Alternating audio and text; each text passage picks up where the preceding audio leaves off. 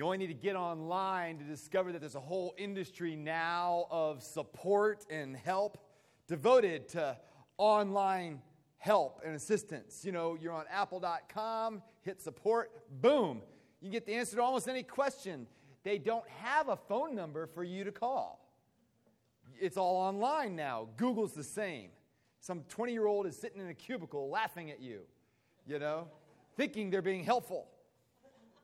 But the reality is you can go online and get all kinds of help. I mean, it's incredible. I needed to put a headboard in our guest room. We have a guest room now. It's not Rebecca's room anymore. She's married.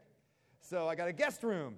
And I had to put a headboard because we took our queen bed and put it on a new frame. And voila, YouTube. It was easy. It was great. All the help you need, you can find online. Really? I mean, what about help for frustration with marriage, with my walk with the Lord, which I failed at times this week? What about with that boss or that employee that you're struggling with? Whatever it might be, as a Christian, in today's world in 2016, where can I get such help? Well, all we need to do is look to the helper. Because that's what Jesus calls the Holy Spirit. In verse 16, I encourage you to open up with me in your Bibles to John chapter 14. For today is the Feast of Pentecost, Whitsunday. Pentecost is the Jewish festival that celebrates the giving of the Ten Commandments. And every year they celebrated that. So in Exodus 19:18, we read that a violent wind and tongues of fire had enveloped Mount Sinai at the time God gave the Ten Commandments to the Jewish people. But the law, however, failed to change the world. Because the law itself failed to change people. And for the most part, we today long to see a new reformation, a new revival in our country, in our community, in our church, in our own hearts. And we ask ourselves, could that happen, really? Well, this text tells us, yeah, it can happen if we will avail ourselves to it, to receive the benefits of the Holy Spirit. So we're going to look at two great aspects of this text.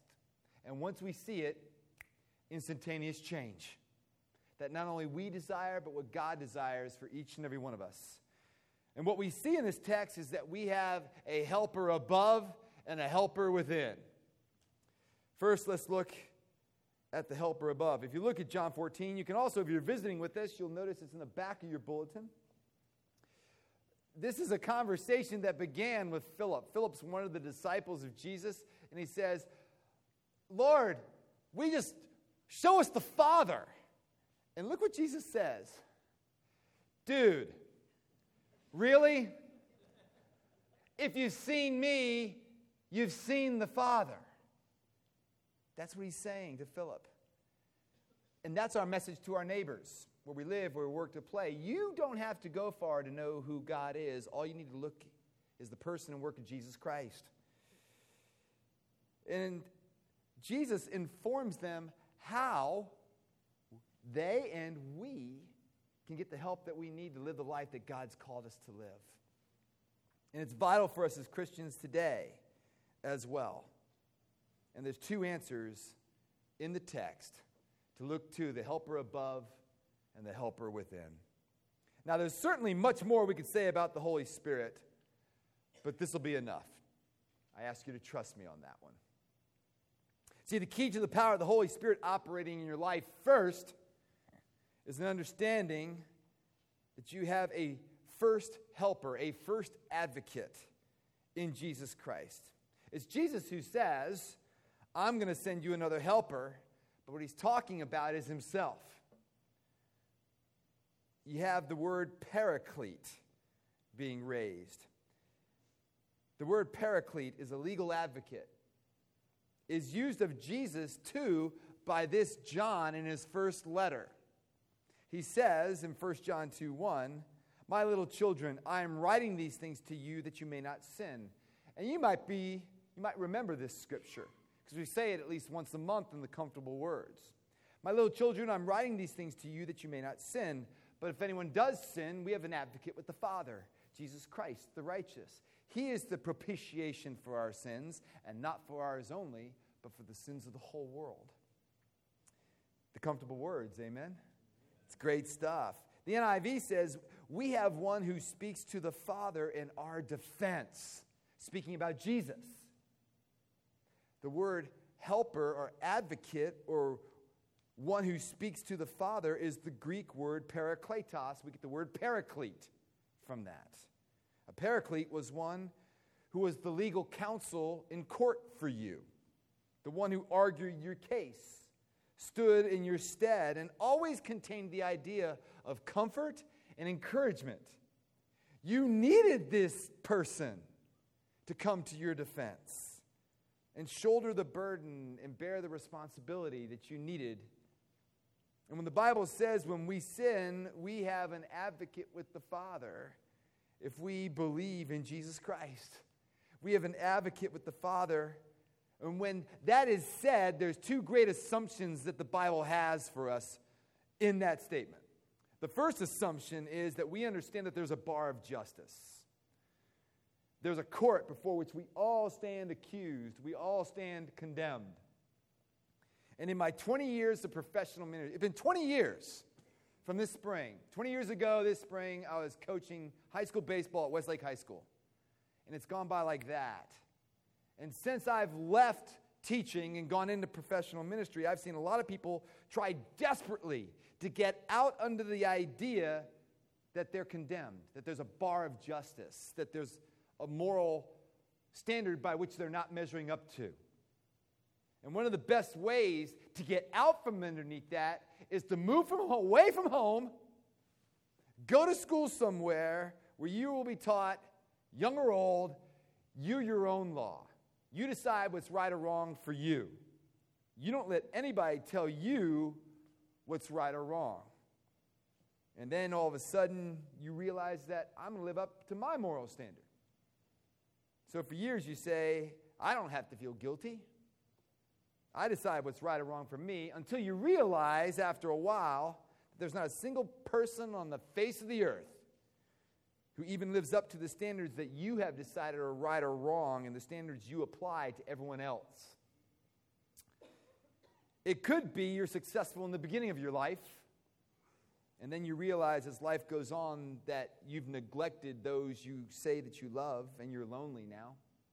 Or you're unsuccessful early in life and you feel guilty and you feel like you're a failure because of that. Or maybe real life has hit you and you're sick or you've had some suffering and you realize that it forces you to admit that there is a bar of justice. And everyone in the end has a sense, really, that they're condemned before a holy and perfect God. Everyone knows that before a holy and perfect God, they're a moral failure. And this sense sleeps very deeply in some people for a very long time. And it might be that this morning it's sleeping deeply in you. There is a bar of justice. There is a court before which we all stand accused.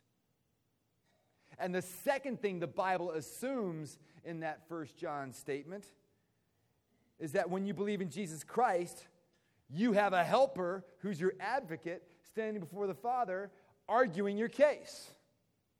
He's making a case for you. Hebrews 7, Romans 8, all says that Jesus makes intercession for you. What a comfort that is to think about. And when I first heard this as a young believer about 20 years ago, in my mind, what it meant was every time that I sinned, Jesus walked up to God and said, Lord, don't abandon Gene. I know he promised not to do that anymore, and he did, but let's give him another chance. I thought that's what Jesus was doing. And after a while, that wasn't very comforting for me, because after a while, I thought, sooner or later, he's going to get a little sick of this job being my advocate, right? After all, I've been sinning for 5, 10, 15, 20, 30 years. When's he finally going to say, I'm not going to the Father one more time for your sorry rear end? Right? You ever felt that way? He's been doing this, Father, for years. It didn't comfort me until I heard a message from the White Horse Inn. Michael Horton was talking about a chapel message by Charles Hodge. Charles Hodge was a professor of theology at Princeton Seminary in the 1830s and 40s. And he quoted these words that changed me. Hodge says, now I'm putting it into modern English because it's really dated words, but here's what Hodge is saying in this chapel message to Princeton seminarians. He says, you know what? Jesus Christ is your advocate. He is your legal representative before the bar, before the court. One of the things you have to realize, he's not just up there pleading for your mercy, because pleading for mercy isn't what the legal advocate does. The legal advocate makes a case, and he makes a case based on the law. He's up there securing your status as not being condemned because of the law. Jesus is saying, Father, you are just, and this justice demands payment. This brother or sister of mine has sinned. This brother has not loved God with all his heart, soul, mind, and strength, and not loved his neighbor as himself, and his sin must be paid for, and Father, I have paid it in full. Look at my blood. Look at my sacrifice. I paid it all. Therefore, I'm not just pleading for mercy, I'm demanding acquittal. Because I have paid it all. He can't pay, I have. Acquit him. I demand it. That's justice that Jesus gives to each and every one of us in Jesus Christ. That's what you have. What Charles Hodge is saying, and what I realized, I hope you can come with me because I'm taking about 3 minutes to realize how revolutionary this was for me.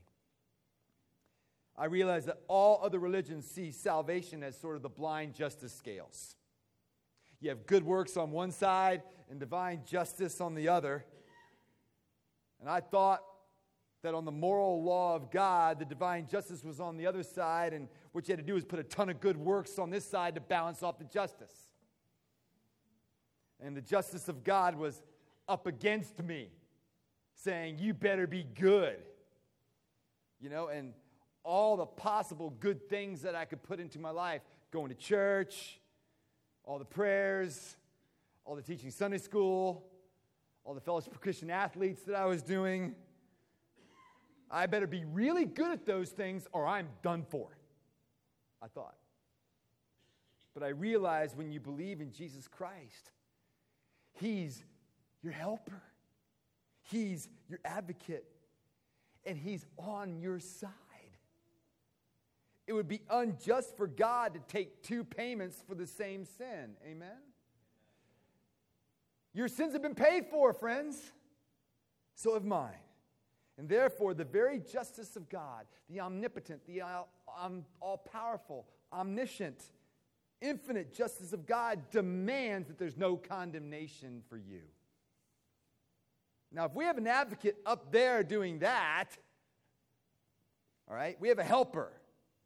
What's the helper doing here within us? Well, the Holy Spirit, Jesus describes as our helper, advocate, paraclete on earth. Jesus is our advocate in heaven. What the Holy Spirit is doing is taking the advocacy in heaven and applying it here on earth against the enemies in your own heart. He's pounding it into you. He's dealing with your temptations. He's dealing with your pride. He's dealing with your fears. He's dealing with your accusations. And He's saying, look at what Jesus has done for you. The Holy Spirit is not a helper who points to Himself. He's a helper who points to Jesus. 2 chapters later in John 16, Jesus says of the Holy Spirit that the Holy Spirit will speak of me. He will glorify me. He will not speak of himself.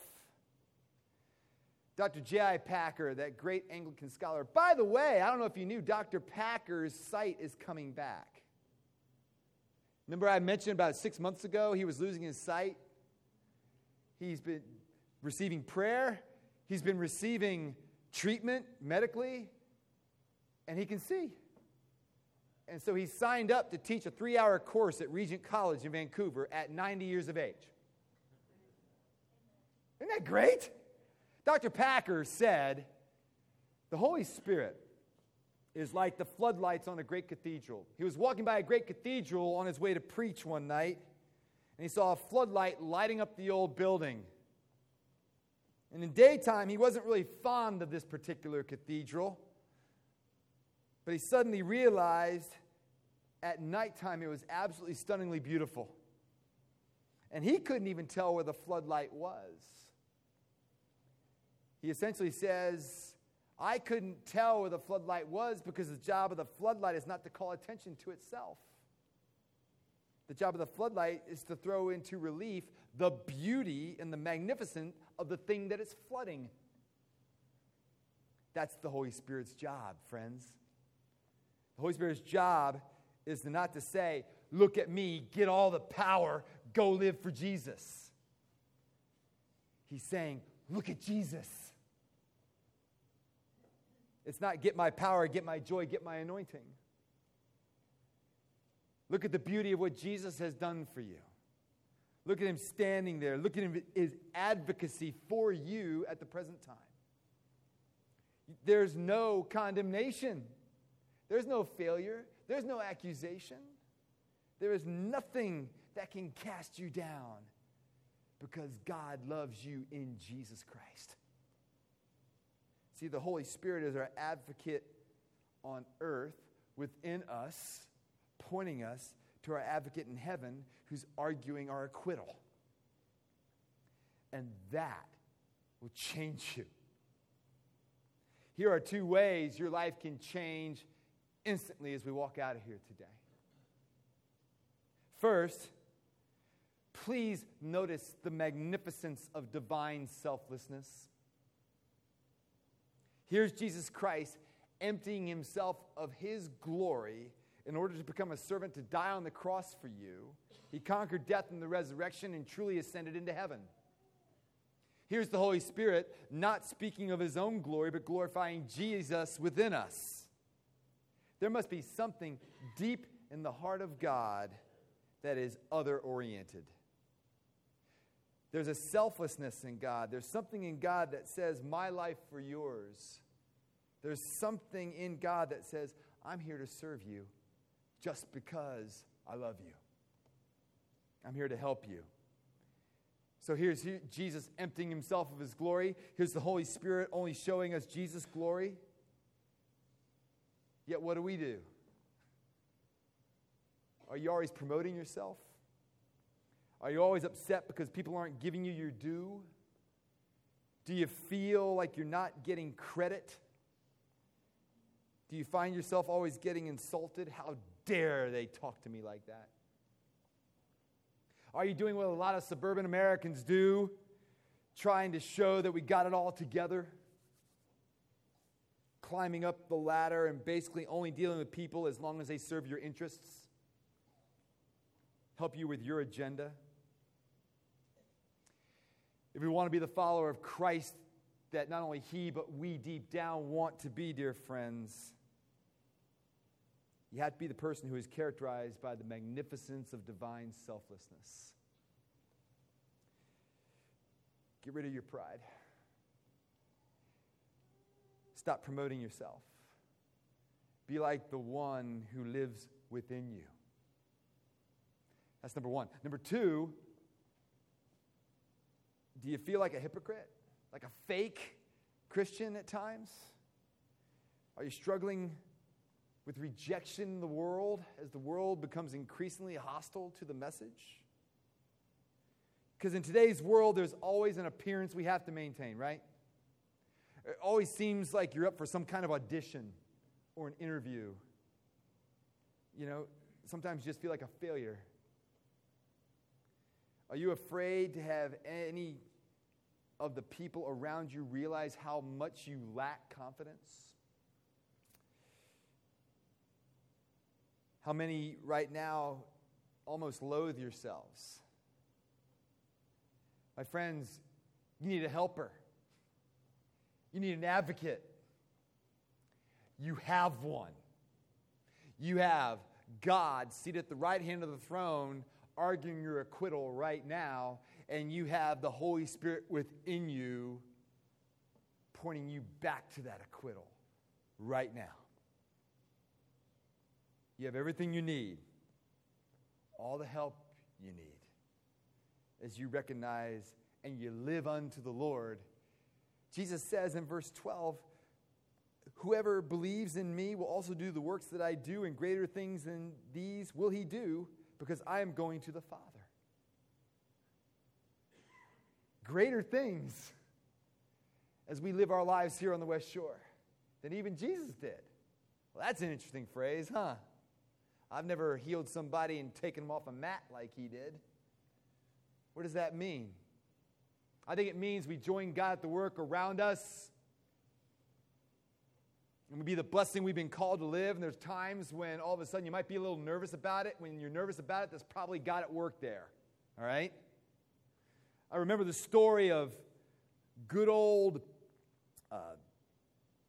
pharmacist mate Wheeler Lipes. Wheeler Lipes was a pharmacist mate on the USS Sea Dragon submarine in the Pacific in World War II. And on September 11th, 1942, a 19-year-old seaman, Darrell Rector, came down with great stomach pain and asked for a laxative, and his temperature soared to 106. Well, pharmacist's mate had been around a little bit and recognized what was happening to him and knew that he had acute appendicitis. And if they didn't do something, Seaman Rector was going to die because this appendix was going to burst. So he said, I've watched doctors do it. What do you say? He said he knew he couldn't perform this operation without the captain's permission. So he went to the captain and said, Captain, can we surface? And the captain said, absolutely not. We're in hostile waters. But you got to do this. So save his life. So at 120 feet below surface, pharmacist mate Lipes, in a small, cramped sub-ward room, the patient was stretched out on a stretcher beneath just one lone floodlight. The assisting officers, all the officers on the sub, helped assist him in the surgery. They put their pajamas on backwards, and they put gauze over their face. The cook boiled water for sterilizing the instruments. A tea strainer was served the antiseptic cone. A broken-handed scalpel was used as the operating instrument. Alcohol drained from the torpedoes was the antiseptic. And they used bent spoons to open up his stomach and keep them open. And after cutting through layers of muscle, pharmacist mate Lipes found the appendix. 2.5 hours later, as the last drop of ether ran out, he finished stitching Seaman, I forgot his name, Rector. They stitched him up with catgut. 13 days later, Seaman Rector was back on duty. And pharmacist mate Lipes, before he began this surgery, looked up to the heavens and said, Lord, help me. Because all he'd seen was doctors do it. That's a remarkable act performed by a relatively untrained man under the most difficult circumstances. But my friends, that's one of these greater than these acts. Something that we couldn't imagine ourselves doing, but yet the Lord called us to it. And because you have a helper above and a helper within, there's a sense in which He works. He calls us to acts that are greater because of the weakness that we have and the weak servants that we are. The same power that through Jesus brought regeneration and life to many flows through us. The same wisdom that brought healing to the most fragmented relationships is operable in us. The same remarkable love that brought life to impossible situations resides in us by the power of the Holy Spirit. Now, you're probably not going to be called, I hope, to perform an emergency appendectomy. But there are greater works for us to do here. Let's avail ourselves to Him in every way in this coming year and for His glory. Let's pray. Heavenly Father, we thank you for the gift of the Holy Spirit that you've given each and every one of us in Jesus Christ.